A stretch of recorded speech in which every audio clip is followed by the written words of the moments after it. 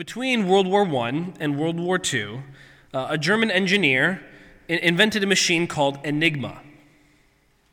And this was really important because German intelligence could type an important message into this machine, battle positions, secret operations, strategic movements, and the machine would scramble the letters into a message that meant nothing at all. So the enemy could intercept the scrambled up message and it would mean nothing to them. But if you had this same Enigma machine, you could type out the scrambled message and you could find what the real message, the message of vital importance, sometimes matters of life and death. This machine was a radical breakthrough in kind of technology at the time, and in terms of the war efforts, it was radically important. Quite frankly, it put the Allies in a major disadvantage at the outside of the World War II. What is an enigma? That's what the machine was called. An enigma is something or someone that is mysterious, baffling, seemingly inexplicable. An enigma might have incredible value, but it's hard to tell if it's valuable or not because it's perplexing to some level. It's in some way unexpected. That's precisely what the prophet Isaiah says about the person who will come to save Israel and indeed the whole world. He or she is an enigma.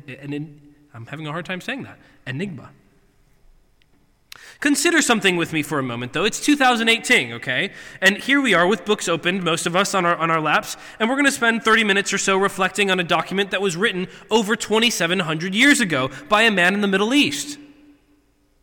If you didn't know any better, this would be quite a strange occurrence, wouldn't it? You may be surprised to learn, though, that the man who wrote this document has showed up in the national news recently. A team of archaeologists excavating the Temple Mount in Jerusalem recently discovered the seal belonging to, quote, Isaiah the prophet. It appears that the locale and dating fit the biblical Isaiah, and if that's the case, this would be the first reference ever found outside of the Bible that dates back to the 7th or 8th century BC that we've ever found. So it's kind of a major breakthrough. It was hitting on several kind of national news outlets. So although this might seem very old to us and maybe slightly irrelevant, I think it has quite a bit of relevance, Isaiah seems to have found himself in the national news even in the 21st century.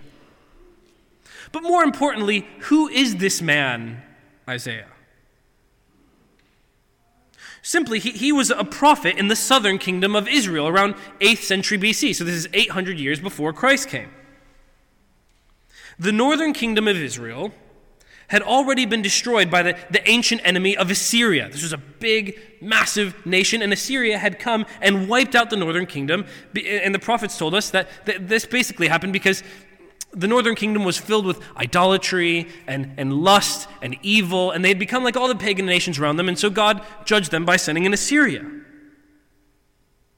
But Isaiah lived in the southern kingdom, and he lived in the capital city of Jerusalem. Jerusalem was still, at this point, somewhat a thriving city. But Isaiah he serves as the mouthpiece for God. And in this case, he doesn't have a message of good news for them. He primarily has a message of judgment in the immediate future. You see, Jerusalem and in the southern kingdom had become far from what they were supposed to be. Jerusalem was supposed to be a place that shined among the nations. They were supposed to be a place where you could clearly see God's justice coming forth, and peace, and love, and goodness, and rule, and holiness. You could see all of these things, but they were none of this. They became more of a sanctuary for evil than of good. So Isaiah announced that Jerusalem, just like the northern kingdom, would be sacked. He said that the people would be taken to a faraway land in Babylon.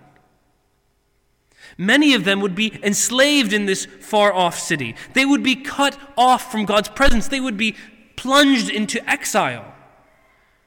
And most importantly, they'd be cut off from God's promises.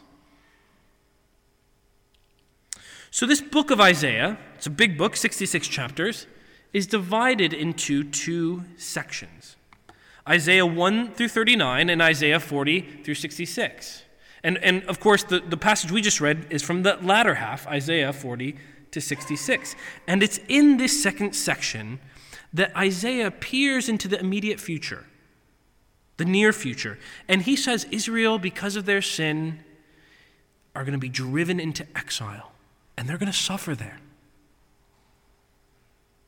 And within this section, Isaiah peers even further into the future in order to give them hope in exile. Salvation would come on the other side of exile for them, and it would come through this mysterious character called the servant. Who is this servant? The servant character plays a crucial role in Isaiah. He's going to be God's instrument of salvation, not only for the people of Israel in exile, but for the whole world.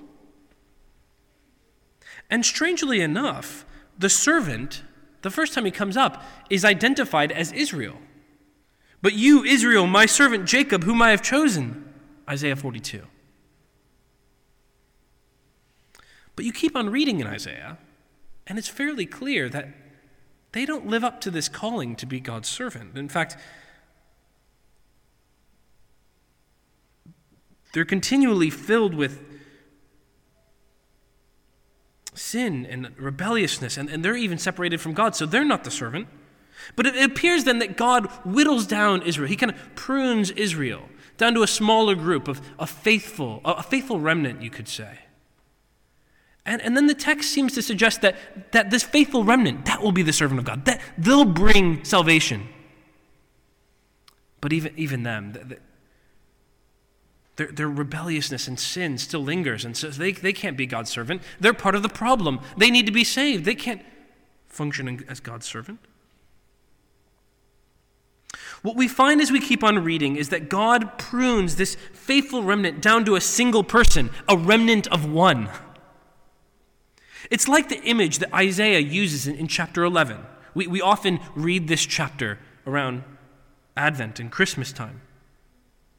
But in that chapter, Israel is portrayed as this beautiful vine with beautiful green foliage. And it's a mighty, mighty big tree that provides shade and peace for everybody who's under it, okay? But the tree becomes fruitless. And so God prunes the fruitless bits of the tree, and he chops branch after branch after branch until he keeps on chopping until Israel and the tree becomes nothing left but a stump, a seemingly dead stump. And then Isaiah 11:1 comes up and he says, there's a hope. Out of this dead stump, a small sprout, a root jumps up. And from this root, there's going to be fruit and flourishing. And as we approach nearer and nearer to Isaiah 53, it's clear that all of Israel's hopes for redemption, in fact, the hope of the world, is dependent on the singular figure, the servant. But let me take you to the paragraph that immediately precedes the one that we read earlier. Chapter 52, verses 7 through 10. I won't read the whole thing for you, but let me paint a picture of what's going on. Isaiah paints a picture for us in this paragraph that begins, "How beautiful on the mountains are the feet of those who bring good news." He paints a picture for us of a city besieged and suffering near extinction. People are gathered on the walls of the city. Watchmen are stationed at the towers, waiting to hear what is the outcome of this battle. We're being besieged. We have no more food left. If we've lost the battle, we're doomed. But if we've won the battle, there's hope. And then at the distance, they see a runner. Someone spots a runner running to them. And as he draws near the city, the people can see him waving his arms, shouting, "Good news! There's peace! Our God reigns!" And the city erupts in singing and dancing. This is a big view of salvation that Isaiah is giving to these people who are in exile. But how will this salvation come? And that's what this song of the servant, Isaiah 52:13 through Isaiah 53:12, is all about. How will the servant accomplish this salvation? Isaiah is at pain to explain to Israel that Assyria and Babylon is not their primary problem. Yes, they're a problem because they're going to come and invade and kill them. But their primary problem is something deeply within them. And it's within us. But I wonder what Isaiah's first readers thought. What will this servant be like? That's what this song is telling us. It's telling them what this servant will look like. So here we have the song of a suffering servant. It's 15 verses, and it's the final song of the servant, and it's a song because it's poetic. It's got 5 stanzas, much like we sing a hymn, okay? And today we're going to look at the first 2 stanzas of that song. They reveal for us an unexpected Savior, a Savior who repulses some and is revered by others. A Savior who repulses some, but is revered by others. The song begins in a way you might expect. The servant is successful, wise, exalted. You get the picture that he's some kind of heroic king. Verse 13, read with me. See, I like the older version say, behold. It's a bit more dramatic. See, my servant will act wisely. He will be raised and he'll be lifted up and be highly exalted. The word translated act wisely here combines the idea of wisdom that bears forth in kind of effectiveness. So what he means is the servant is going to succeed in his mission. Where Israel failed to be the servant, where the remnant failed to be the servant, this singular servant, this remnant of one, he will succeed in his mission to save. And therefore, he's going to be lifted up, exalted. He'll be given his rightful dignity and honor. So here we are. We begin with this very lofty view of the servant, and this is what you might come to expect of a warrior king, who will deliver his people and defeat their enemies. And certainly this is what Israel had come to expect much later on. But then the song turns to a minor key.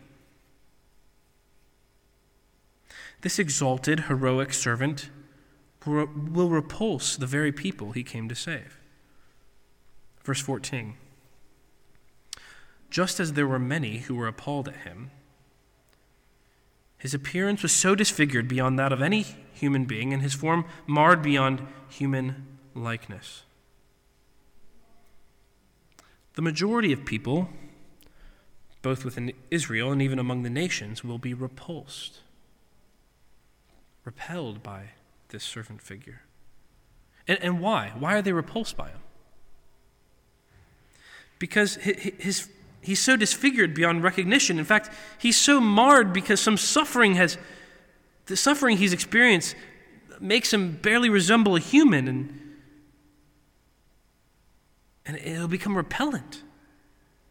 The one who is supposed to conquer, to save, to demonstrate God's strength and power, he's going to show up and he's going to be weak. He's going to be broken. In fact, he's going to look like he is conquered. Verse 15 offers a different response. So he, the servant that is, will sprinkle many nations, and kings will shut their mouths because of him. For what they were not told, they will see, and what they have not heard, they will understand. What is it that causes the kings of the earth to move from reacting in revulsion at the suffering of the servant to standing in awe of him? It's the radical change from horror at him to humility occurs when they realize why he has suffered. His suffering is connected to his sprinkling of the nations. What does that mean? He sprinkled the nations. The whole act of sprinkling was an act of a priest. Someone who represented the people before God. And what will happen with the priest is when the priest there'd be a diseased person, perhaps a leper. And if that leper was being cleansed, he would sprinkle the blood of a goat on him or some kind of water on him, and that would show that this person was cleansed from their disease, and they could re-enter the community. By sprinkling the blood of a sacrificial animal on the mercy seat of God's throne, sinful people could approach God's presence. Priests stood between God and people by sacrifice, by the sprinkling of blood, and represented the people to God so they could approach him. And the subtle suggestion here is that this servant will function both as priest, someone who brings us to God, and I think even as the sacrifice himself. We'll get more into that in the weeks to come. Isaiah says that when the people of this world see the servant, they'll be repulsed. But even the mighty, when they understand why the servant has suffered, they will finally see and they will understand what they have never heard before. Their mouths, he said, the mighty, the mouths of kings will be shut because they will realize he is suffering for them. In the second stanza of this song, verses 1 through 3 of chapter 53, we learn that the Lord's servant is considered repugnant to those who encountered him. He's even rejected by his very own. He's repugnant and rejected. In stanza 1, God is speaking. Behold, my servant. In stanza 2, it's the voice of those who have caused his suffering. It's us. It's Israel who is faithful. Who has believed our message, verse 1, and to whom has the arm of the Lord been revealed? Well, this is a rhetorical question. Very few, he's saying, almost no one has believed our message. The irony of ironies here is that the servant is suffering. The servant who is suffering is the arm of the Lord. That's the strength, the power of the Lord, right? It's as if God is trying to show us his arm and his power, his strength, and he goes, look at my suffering servant. It's very close to what, I was just thinking of this, it's very close to what Jane said, isn't it? My power is made perfect in your weakness. The servant will be repugnant to those who encounter him. Verse 2. He grew up before him like a tender shoot, and like a root out of dry ground. He had no beauty or majesty to attract us to him. Nothing in his appearance that we should desire him. Why was this message not received? Because the servant looked unimpressive. Not like a mighty oak tree, but like a fragile, barely sprouting branch that's coming out of unwatered ground. That's what it'll be like. He wouldn't stand out because of his stature. He won't stand out because of his beauty or his attractiveness. Think in comparison to the description of Israel's first king, King Saul. Everyone wanted him to lead Israel because he was strong. The text says he was taller than everyone, fine-looking, athletic. He was the prototype warrior king. If you're like making one on, I don't know, Halo or something. The servant is exactly the opposite. In every way, physically, emotionally, he appears weak, uninspiring. He is undesirable to the very ones he comes to save. And therefore, this servant is largely rejected by those he comes to save. Verse 3. He was despised and rejected by mankind, a man of suffering and familiar with pain. Like one from whom people hide their faces, he was despised, and we held him in low esteem. It's amazing. Isaiah puts himself in that category, doesn't he? We held him in low esteem. Despise sounds like a very emotive word in English. The Hebrew carries just the idea simply that someone who looks unworthy of special attention, someone you would ignore on the side of the road. People will look upon his weakness, his life marked by sorrow and pain and scorn, and therefore the world will assume that he is getting what he deserves. That he's either a criminal or a fool. That he must be paying in some way the price for his own actions. That's what this verse is getting at. And because of all this, people will hide their faces from him. He'll be shunned from society. He'll be scorned. He'll be considered an outcast. Even the ones who he comes to save will hold him in low esteem. They won't see that he's very valuable at all. Someone you would pass in the street without giving a second thought to. And so the second stanza begins and concludes still in a minor key. The first readers of this passage must have been shell-shocked. I mean, you got to imagine this. Why would our Savior King suffer, Isaiah? Won't he be a mighty king, a son of the great King David? How is he going to crush our enemies?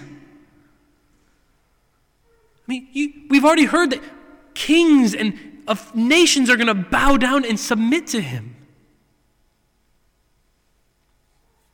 And that is certainly what many in Israel were expecting 700 years later, even in Jerusalem. Under the harsh authority of Rome, Israel desired a mighty warrior king. One who would crush Rome and really would crush any opponent. It's intriguing. Even the extra-biblical Jewish literature from the time of Isaiah to 750, 800 years later to Jesus are wrestling with what to do, how to interpret Isaiah 53. They're perplexed by it. It's as if the Jewish scribes and religious teachers are desperately trying to explain away the idea that a Messiah would ever suffer. They do backflips around the text trying to figure out how can he suffer, but he can't suffer. They just can't accept it.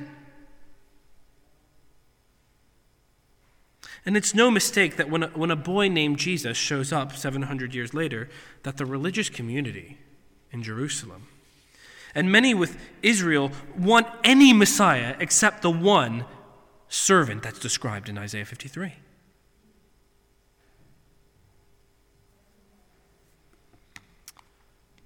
But Jesus is indeed the suffering servant.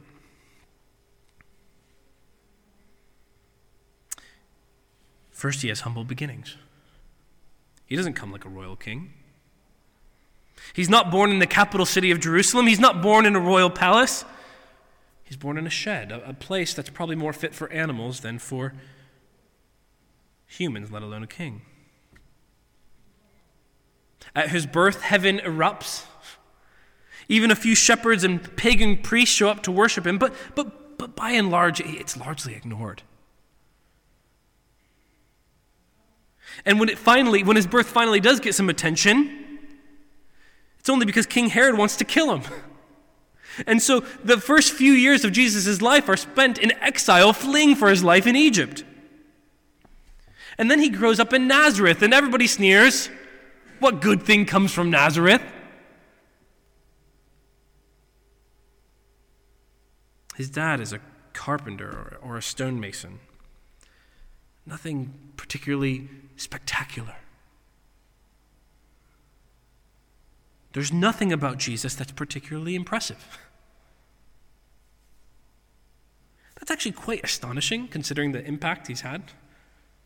There's almost nothing impressive about him.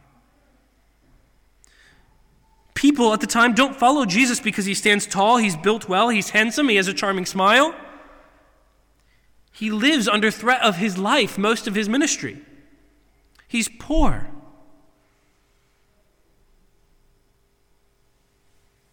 And perhaps on the surface, he seemed very unimpressive.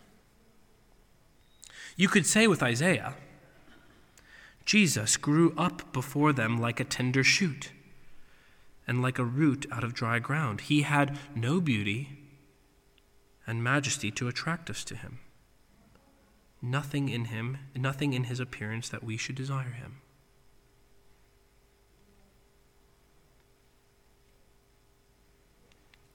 And because of that,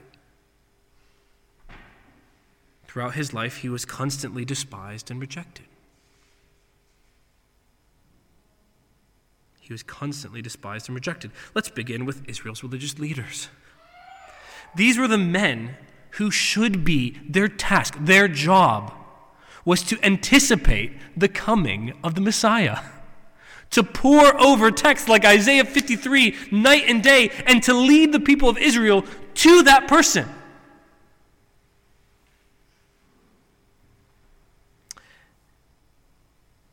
But they hate Jesus. They despise the very idea of him. He's offensive to them. Throughout the gospel, they're constantly trying to trap him. They're spreading lies about him. They drive him out of the synagogues. They tell people to stay away from him. They totally reject who he claims to be. But it's not just them. He's rejected by his own hometown. Jesus says, "Truly I tell you, a prophet isn't accepted in his own home." His family, or at least his brothers, largely rejected Jesus during his life and ministry. They'd come around after the resurrection, which is a thing of itself. But they were embarrassed by him. They wanted to distance themselves from him. Even his close disciples, yes, Peter and James, these disciples are confusing characters in the Gospels. At some points, they show tremendous faith in Jesus, but then Jesus talks about his suffering, and his disciples oppose him. Certainly, you're not going to suffer. Don't say that. Jesus, what are you talking about? He looks at Peter and says, "Get behind me, Satan." Of course, his friend and follower, Judas, betrays him for some money. Perhaps his closest friend denies even knowing him 3 times at the point of his most, at the point where you would hope your friends show up the most, wouldn't you? Extreme suffering and abandonment. And your closest friends are rejecting you. You could say with Isaiah, Jesus was despised and rejected by mankind, a man of suffering, familiar with pain, like one from whom people hide their faces. He was despised, and we held him in low esteem.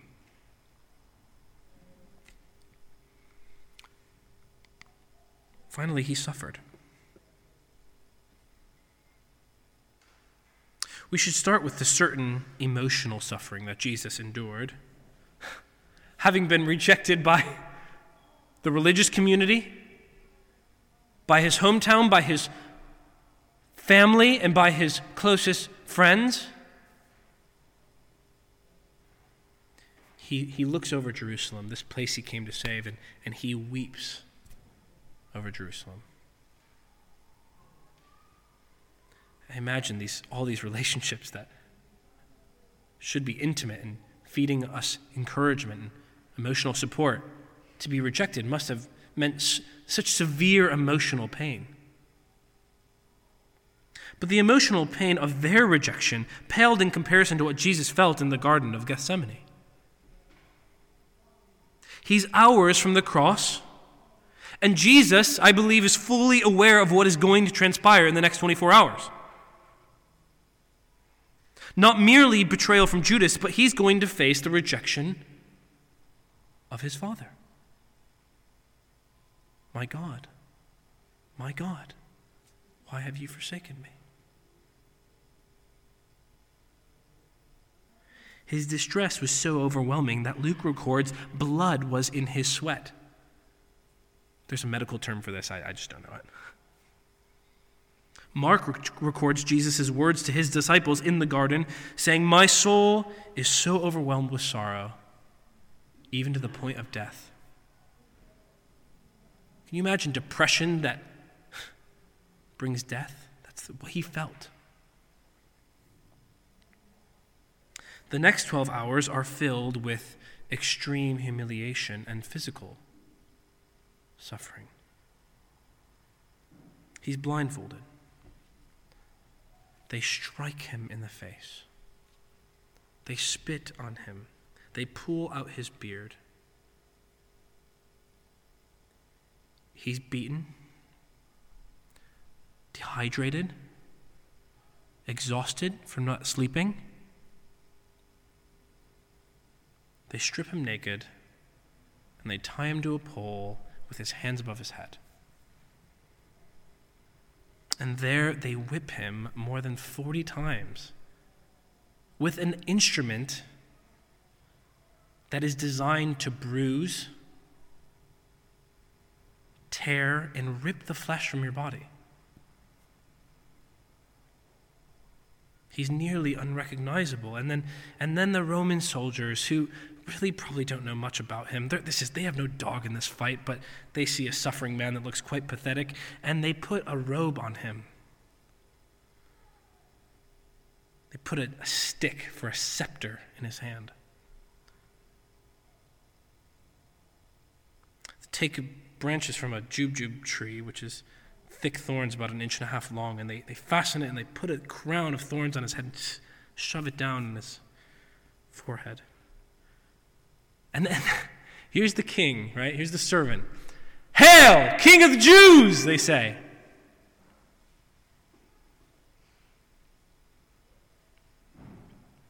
They remove the robe, and the wounds are freshly opened again. They have him carry his cross, the instrument of his execution. They have him carry it. And then when he gets to the place of his execution, they drive the nails through his flesh and they suspend him in the air, naked.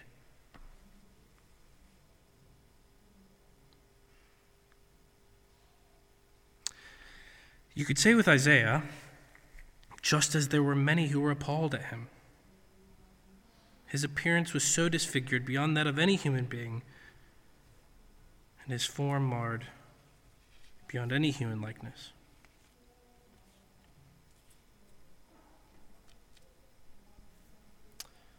Let me ask you, if you were there, how would you react to this? If you could gaze upon what was happening in that moment, how would you react? What would your evaluation be of that sufferer? It's hard to believe. It actually makes sense, but it's also hard to believe that most of the people there thought, what a waste. What a failure. What kind of king is this? You call this a savior? People hurling, "Save yourself." This is repulsive. To claim to be the savior of the world and to die a criminal, what a joke. That's exactly the picture painted by Isaiah 53. An enigma. Do you think we're far from that assessment today? Sure, even non-Christians find Jesus' suffering to be a source of inspiration. But to do so, they actually have to rewrite the history. He suffered and died because he claimed to be a savior king. That's why he died. That's why he suffered. If his suffering was just a tragic mistake, if he was just a misfortune which he didn't see coming, then it's not an inspiration. It should be a warning to us to not be foolish and self-promoting.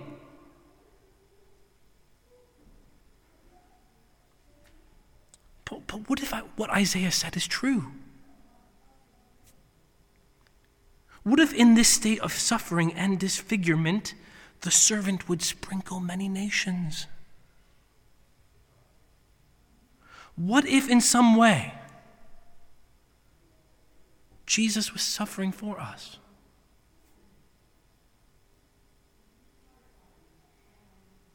What if in some way he was acting not only as our priest to bring us to God, but as our sacrifice? The ancient pagan religions that are vying for power in the ancient Near East taught that gods made us, humanity, in their kind of religious works. They taught that these pagan gods made humanity in order to work for them. In those pagan religions, we humans are more or less made for hard labor to meet their needs. And the idea behind these religions was very much humanity suffers so we don't have to. You suffer in order to please me, the gods. But you see, the God of the Bible says, I'll suffer so you can have me. Why do I bring up those pagan religions? Not many people at least are worshiping Zeus or Marduk anymore, okay? But I think we can probably agree that those are probably a better reflection on humanity at the time. And you have to think, these people who are stirring, trying to have transcendent figures, how do they create them? These people that are writing these documents, they're creating them in such a way that humanity are the laborers, the sufferers that you have to suffer in order to get God. And here Jesus comes, here God comes, and he goes, I'm going to suffer so that you can have me.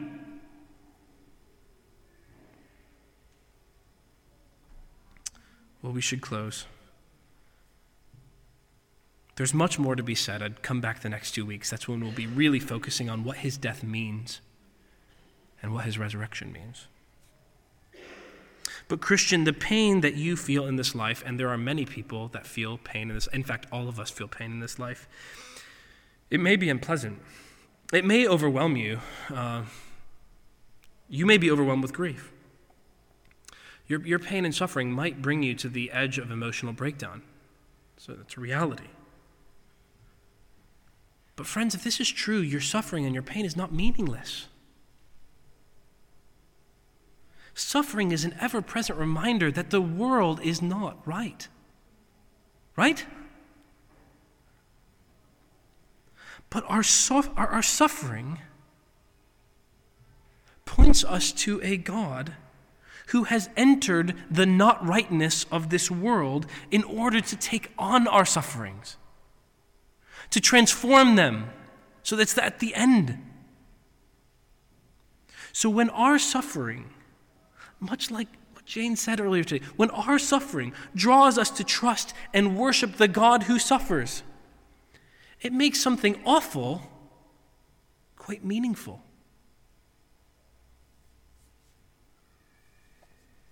Non-Christian,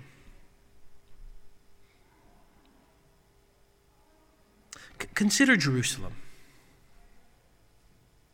Consider the religious leaders. Consider the Roman governors. They had an idea of a Savior. And he looked nothing like Jesus. Yes, sure, they had a different idea of salvation. Some of them wanted a geopolitical salvation. Some of them wanted some other kind of salvation. Maybe a hedonistic one where you just get all your pleasures. But they all had a version of salvation, and they had an idea of a Savior, and Jesus was not it. And so they rejected him.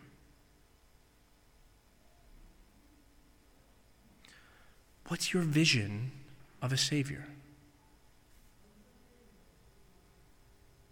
What kind of Savior would bring you what you most desire? They had a Savior, and it was made in their own image, wasn't it? Be careful that we're not making a Savior in our own image and rejecting Jesus, who doesn't fit the bill. We can look back at a brutal society and say, how terrible. It shocks us. It should shock us. But I think Isaiah would say, be careful. You might be making the same assessment that they did.